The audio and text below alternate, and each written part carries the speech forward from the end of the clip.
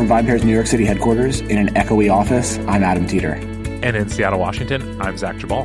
And this is the VinePair podcast. And Zach, I mean, we're in the process of moving our offices, so things are crazy in the current office, and the conference room's full, and someone took it. So I ran to another floor, and there was this empty office, and I'm sitting in it, and I'm sure everyone can hear the echo. And I know people in some of the podcast reviews have complained about my sound quality. I promise it will get better when we move to the new location. We're going to have a full studio inside of it, which should be cool. But until then, I really apologize. Please bear with us on this episode. Look, let's be clear, people. The content is worth it. That's the play, at least. Yeah, come on. Content's worth it. So, Adam, this may not be necessarily relatable to every listener out there. Apologies for that. But you and I both finished our yearly Yom Kippur fast yesterday. How'd it go for you? Oh, you had to take it there. I did. You bageled me. It was good, man. It was good. Did you? So is there like a big tradition in your family of like what you do when the fast is over? I mean, we go over to friends' houses and eat lots of bagels, like you just bageled me. Yeah, gotcha. Yeah, bagel flocks, all that good stuff. Some good drinks. We had some good wine. Some Fernet was pulled out. It was fun. Cool. Yeah, I got to tell you. So, my tradition, I guess, such as it is my wife and I usually go out to dinner because we're not interested in putting together a meal, and my family is sort of spread out enough and not particularly observant, so it's not really. We're usually, as far as I know, generally the only people fasting, and so this year, though, for a variety of reasons, including like the holiday falling a little later on our calendar than usual. It was kind of later than we wanted to when we got out of synagogue. And, as you all know, we have a 1-year-old. And so he was reasonably well behaved through services, but definitely was starting to lose it. So we picked up some dim sum to go and ate at home. And it was fine. I didn't drink anything because I'll be totally honest, by the end of that, I'm just like, I think a drink and I might have passed out. But I think the thing I missed most is coffee. I feel bad, but I was just like, man, that caffeine headache was killing me the last half of the day. So, that's the deal. Yes. I mean, people have a whole, they have their whole belief on whether or not you should be allowed to like drink water or if you should have coffee in the morning of or whatever, just to get rid of that headache. But I had the headache too. It was pretty terrible.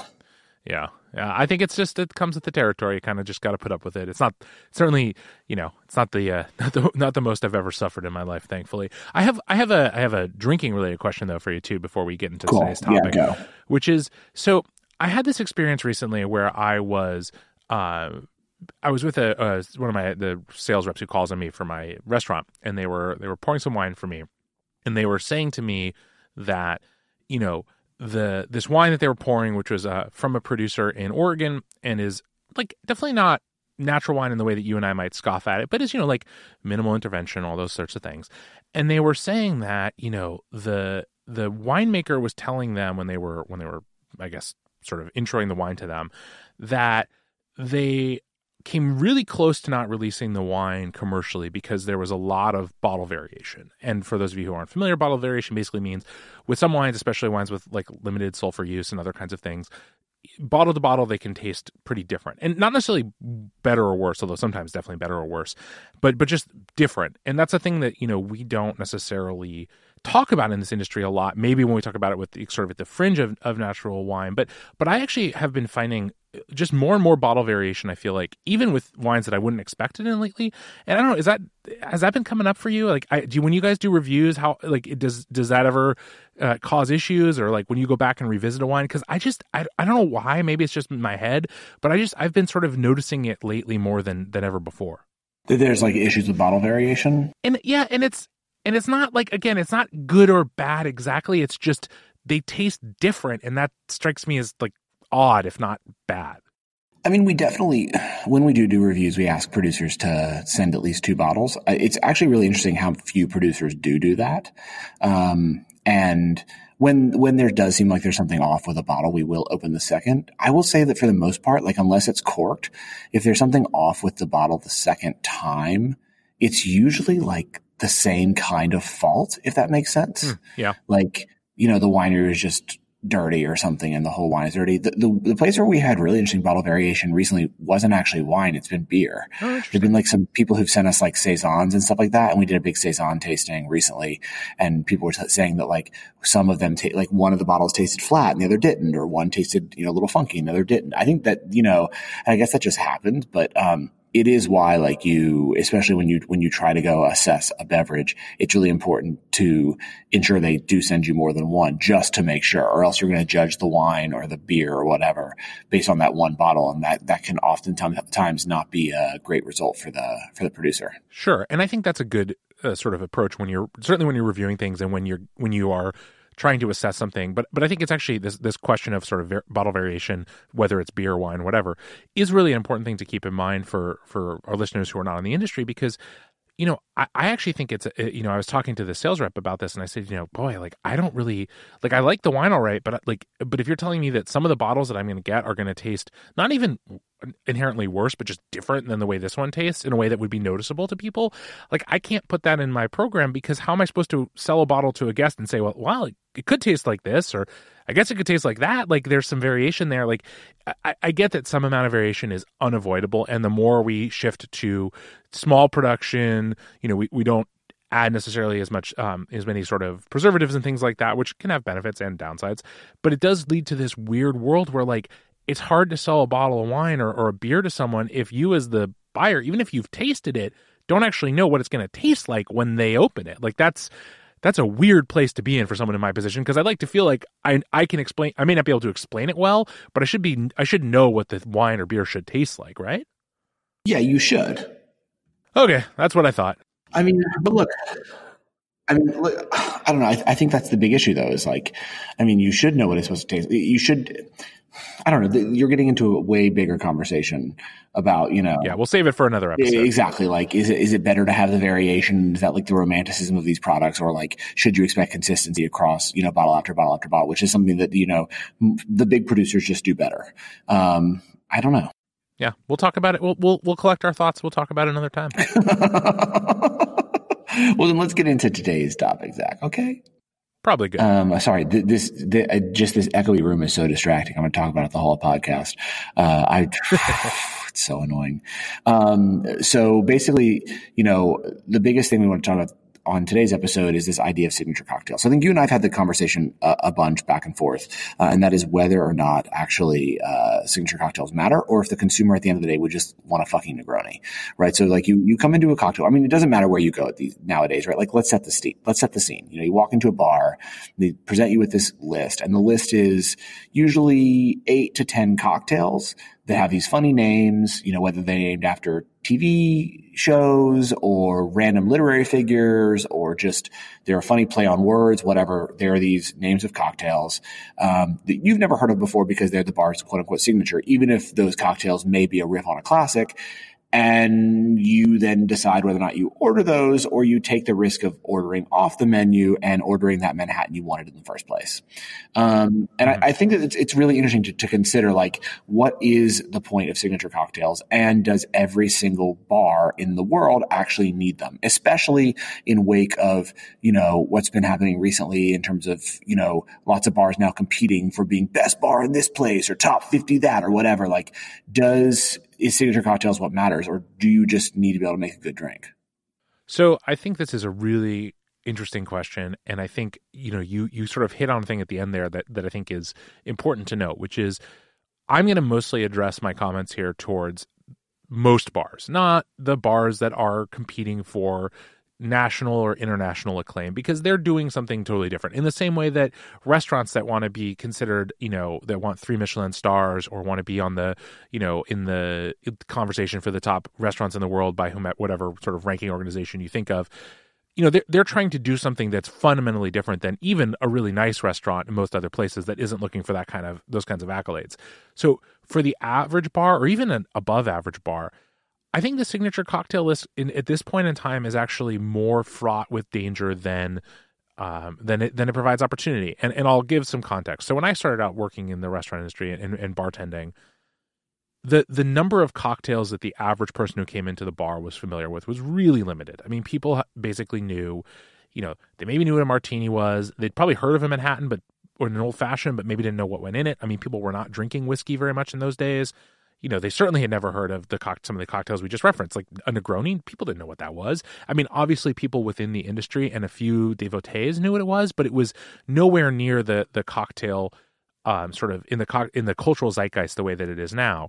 And so at that point in time, you could sort of make a reputation for yourself as a bar just by making these classic cocktails really well, and then maybe having a riff or two on them. And that's really what most signature cocktails was, hey, let's take a drink that's a well-established formula, be that the Manhattan, the Negroni, whatever, change an ingredient out, maybe change 2 ingredients out, and call it something else. And that model works reasonably well, but the problem that I think most bartenders are facing between the decade plus that's passed since the cocktail boom and the ubiquity of cocktail information on the internet, there's nothing new left. You can't really invent a thing, basically. I mean, there's maybe some exceptions. And so now what does making a signature cocktail mean? Well, either you make a bunch of stuff yourself and you can sort of rightfully call that a signature cocktail. You're doing a bunch of stuff in-house and it's your syrup and your infusion and your tincture or whatever, and that's great.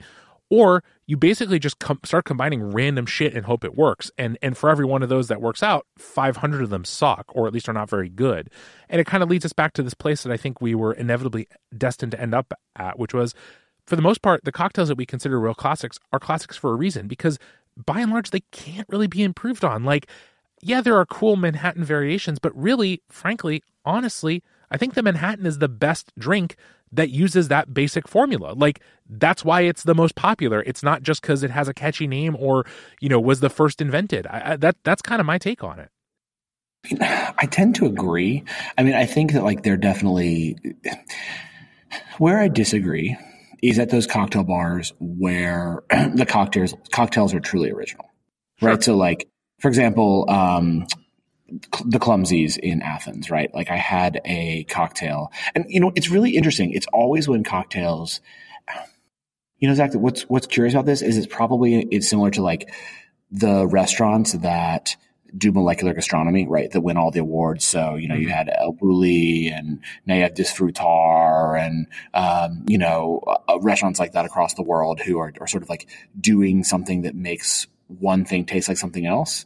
So I really do think that at certain cocktail bars, that's where like the magic lies. So for example, like I was in Athens and I went to the Clumsies and they created a cocktail that tasted like a Greek salad in a glass, right? Mm-hmm. So they put together a bunch of different spirits and, they had, I think like a cucumber water they had made and they had a tomato water that they had made. And I think they mixed it with a gin and whatever. And when you had the cocktail, it tasted like Greek salad, including like the feta in the Greek salad. I mean, it was crazy. Yeah. And like, Liquoria Limontour, which always sort of like, we love here at VinePair. They're like, they definitely are the best bar in Mexico City, maybe the best bar in in Central and South America combined. When they came to New York and did a pop-up for us, they made like a tacos al pastor cocktail, right? It like tasted like an al pastor taco. That I thought was super amazing, right? But I do agree with you when it then comes to a place that's just doing like, oh, this is like our version of a Manhattan that's not as good as real Manhattan. I'm kind of like, well, then what are you doing? What is so interesting about this? Or the only other thing I think is cool is when a place says like, we're going to make 20 riffs on this one classic drink. Then at least I find it interesting, but it's more like an intellectual curiosity, right? It's like, oh, we're going to do 20 riffs on a Manhattan or 20 riffs on a martini or 20 riffs on a Negroni. It's interesting. But again, like I think if you ask bars that do that, like, at the end of the day, they get covered a lot, right? So like people like us write about them because we're like, oh, isn't it so cool? Such and such bars come out with a list that's devoted to, the Boulevardier and they're making a ton of different riffs on it. Are any of them made with rye or are they all made with bourbon? I knew you were going to say that. But anyways, like that's interesting in theory and it gets people to write about them. But I wonder if like for the most part, if we polled these bars, and one of the bars that does this a lot that I'm thinking of is Dante, which was just named, number one bar in the world by 50 best bars. Although let's not talk about them a lot because they also give an award to a misogynist. But anyways, they do the riff on the Negroni and they do tons of different Negronis. And I'd be interested to ask Naren Young, who's the partner and beverage director there, like how many people just order the classic Negroni? How many customers? Like, and I would bet that it's more than 50% of all customers. If they're going to order Negroni, just order the classic. Because I think that's the majority of what people want. And so I do understand though, when it's a place like Dante that's pushing to be like the number one bar in the world, why they would do these kinds of like crazy riffs and their own originals. What I don't get is just the regular bar or the regular restaurant, right? It feels like that's where to me it's like, what are you guys doing? Yeah. You know, like when you just go into like the really nice restaurant that just opened on your block or, you know, in the neighborhood and like, yeah, they want to have a cocktail program and that's cool. But then like they have all these original cocktails when all anybody really wants is like the classics. But I don't know. I mean, maybe that's crazy. Maybe they would tell me that they do. I mean, if you're someone who listens to podcasts and you run a beverage program at one of these kinds of restaurants I'm talking about, shoot us an email at podcast@vinepair.com and tell me how many original cocktails you sell. I'm curious because it seems like that's, you know, what people feel like they have to do now instead of just putting out a list that's like, look, man, we make the classics really, really well. Well, I think that's a really good point. And I'll speak from the perspective of someone who works in, I think, a restaurant that does sort of fit that bill in a lot of ways. Like the restaurant I work for, our bar is never going to be not going to contend for any awards in that vein or anything. And we're not trying to. That's not the point. I will say that I think there is something that is true, which is there feels like still a pressure on restaurants of almost all stripes to have their own sort of custom cocktails.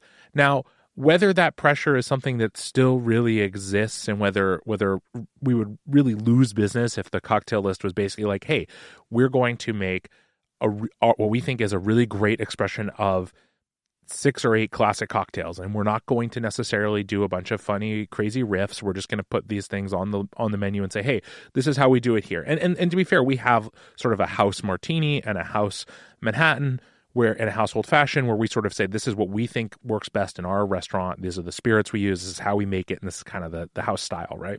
And I think that's a really good model for a lot of restaurants to pick some of those classic cocktails and say, hey, this is our house Negroni. This is our house daiquiri. This is our house, Manhattan, whatever. I will say that some people still come in, and it's not the way it was 5 or so years ago, maybe even a little more, when at the real height of the sort of custom cocktail craze, people would come into any restaurant, any bar. I experienced this on the working side on my end. I heard it from friends, and they would say like, oh, I want to try something new, right? This idea that for people who were sort of getting into cocktails and really wanted to sort of feel like every person who was behind a bar was this like, genius, in plain sight who could like craft something magical. And the reality is like, this is not ever the case. Like most people are bartenders because it's the job that they're good at, but their job does not necessarily include blowing your mind. And especially doesn't mean, blowing your mind after a decade of people having a lot of exposure to different spirits, different liqueurs, different types of technique. And so what you see is like, you were talking about these, molecular gastronomy. I mean, I just was reading a piece about, this, all the new sorts of ways that people have come up with to try and do what you're talking about, put flavors in unexpected places. And some of it's like basically deep freezing a spirit so that you can extract the water and like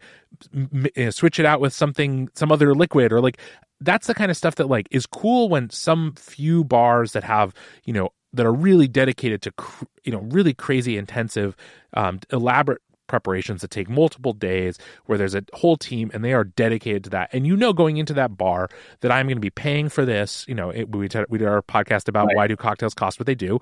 Because if you go to a kind of place like this where someone's spending days and days laboring over something, like of course you have to pay $20-25 for a drink. Like that's just the deal. But that should not be what the average drinker expects when they go almost anywhere else. Like that's just not practical. And frankly, you probably are better off as a drinker saying, I want these other bars to more focus on the classics, to be able to execute them really well. And yeah, maybe you have 1 or 2 signature drinks that are not straight classic cocktails, but instead of the expectation being that your 12 cocktail list is 10 unique cocktails and 2 classics, maybe it should be 8 or 9 or 10 classics and 1, 2, 3 sort of creations of your own, so that one, you're not expecting too much from a bar team that may or may not be good at making up drinks, and also so that you can be confident that the classics that you do order are going to be well executed because there's something that the bar team should already know how to make and is making on a nightly basis. I agree. I mean, I think, look, there's a few bars I've been to recently that I feel like do this really well, where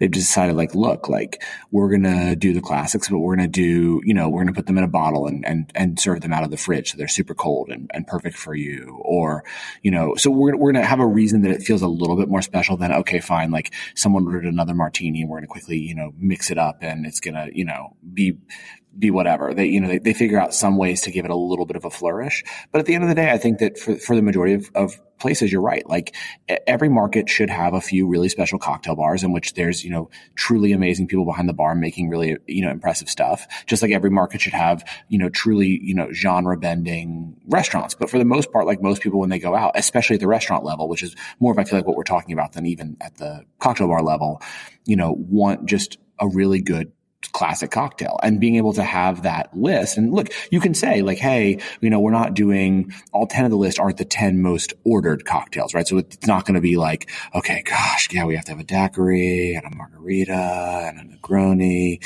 and a martini and a Manhattan. And, like, I get it. You want to go back into one of the old classic books and, pull out some cocktails that people may not have heard of for a while, like a Paper Plane or, a Last Word or something. That's cool. That's awesome, right? Like you can do that. I'm just saying at some point, like at least make it a classic also so that, your customer could go home and maybe make it too. Cause I also think that that's what's so cool sometimes about discovering cocktails out is that like you can make them when you get home if you really fell in love with them. And for the most part, like these original cocktails, these signature drinks, you're never gonna be able to make, right? It just says on the list, like, I made this with, Amaro, Angostura, bourbon, lemon juice, you know what I mean? And you are like, okay, cool. So even if I wanted to recreate this, I couldn't. And I understand that as the mixologist, you may not want someone to, but for the most part, like people aren't looking just to have drinks they can never recreate again. They're looking to discover cocktails because they're passionate about them and they want to then be able to make them at home for friends. And so I feel like some of the best drinking times I have out is when I discover a cocktail like the Paper Plane, which I rediscovered or really discovered on my birthday this year when I went to ABC Kitchen and I went inside of the bar to have a drink after work. And the bartender was awesome. And she was like, look, let me make you a Paper Plane, and their entire list was pretty much classic cocktails as well. And I mean, if I'd had one before, I did not remember having it and it was delicious. And now I make them at home and drink them all the time. You know what I mean? So like, I think that's what's really cool about these classic drinks and a restaurant bar program, especially that is willing to do that. So, okay. So I think on a related vein, I have a question for you, which is how do you, you mentioned them. How do you feel about draft and bottled cocktails? Cause I sort of have a complicated set of emotions about them. Bottled cocktails. I like them. I do. I think they're cool. I mean, I think especially at places where like it's fast service and you're just looking for someone to have a really quality drink, without someone having to really mix up a bunch of stuff. But I think the bottled cocktail's dope. Yeah. I think it's funny, I feel sort of. Why? What do you think? Do you disagree? I'm conflicted. Like I said, I have sort of a complicated set of emotions. So on the one hand, I agree with you wholeheartedly that like when we talked about canned cocktails a while back, I think there's definitely a place for pre-mixed cocktails, even in pretty good bars. For one thing, you're right, it expedites service, and that's super useful, whether they're bottled or tap cocktails or things like that. I just sort of worry. I don't know. There's something to me that I'm always, as someone who works in the service industry, I'm always a little bit concerned about anything that looks to sort of take any element of skill out of the industry. And I just think about bars replacing, experienced bartenders with 21-year-olds who know how to pull a tap and put ice in a glass.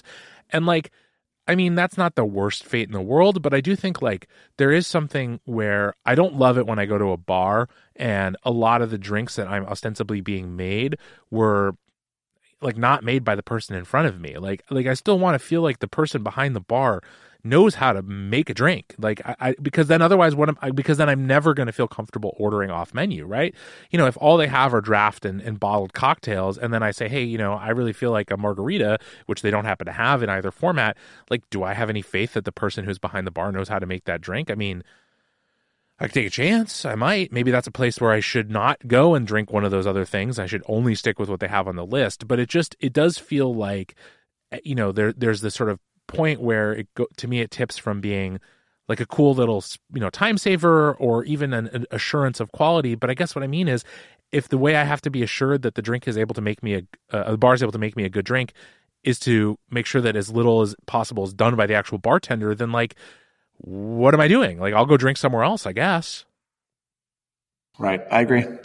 And I think it also depends. There are some drinks that make sense for me on draft, like things with maybe really precise proportions. Like, actually, I think a draft Negroni isn't the worst thing in the world, where like, you know, you want to be able to get it relatively quickly, but it's a drink where if it's not proportioned correctly, it can be pretty easily fucked up. And maybe that's an okay drink. We've discussed this before. We have.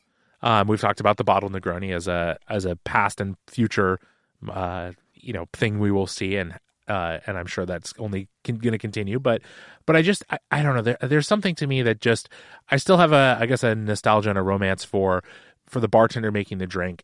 Yeah, but if you have that nostalgia and romance, I mean, as Tim McCurdy would say, at this point, you got to get over it. Only because, I mean, at most bars that I go to now, even when they're making signature cocktails, it's all pre-batched, right? So it's very rare now.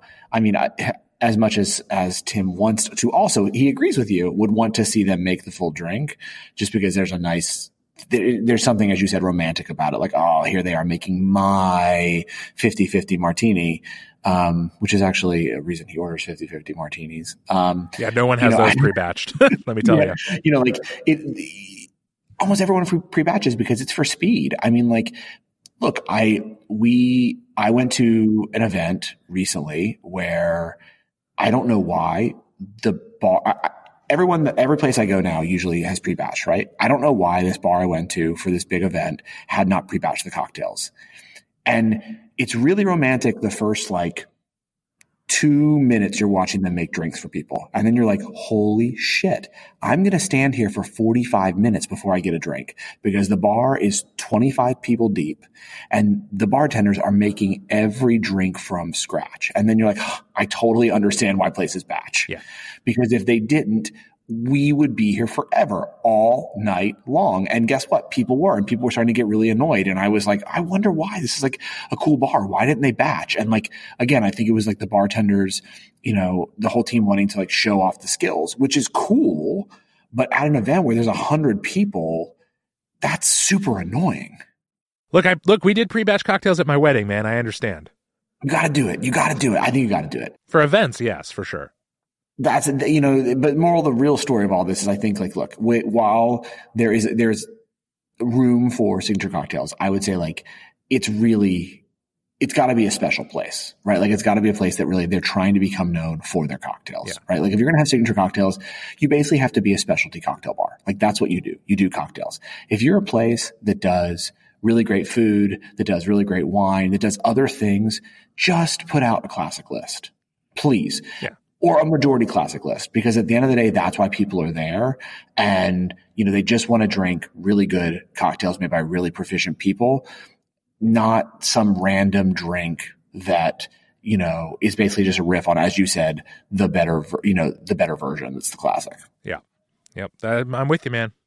Well, Zach, always, from an echoey empty office, I will bid you adieu. Always a great conversation. For those again who bared with us through this episode of Echoes, I really appreciate it. Please, again, always leave us a review or rating. It helps people discover the show. Just don't complain about this episode with the Echoes because I was pretty honest that we couldn't help it. Zach, I will talk to you again next week. Sounds great.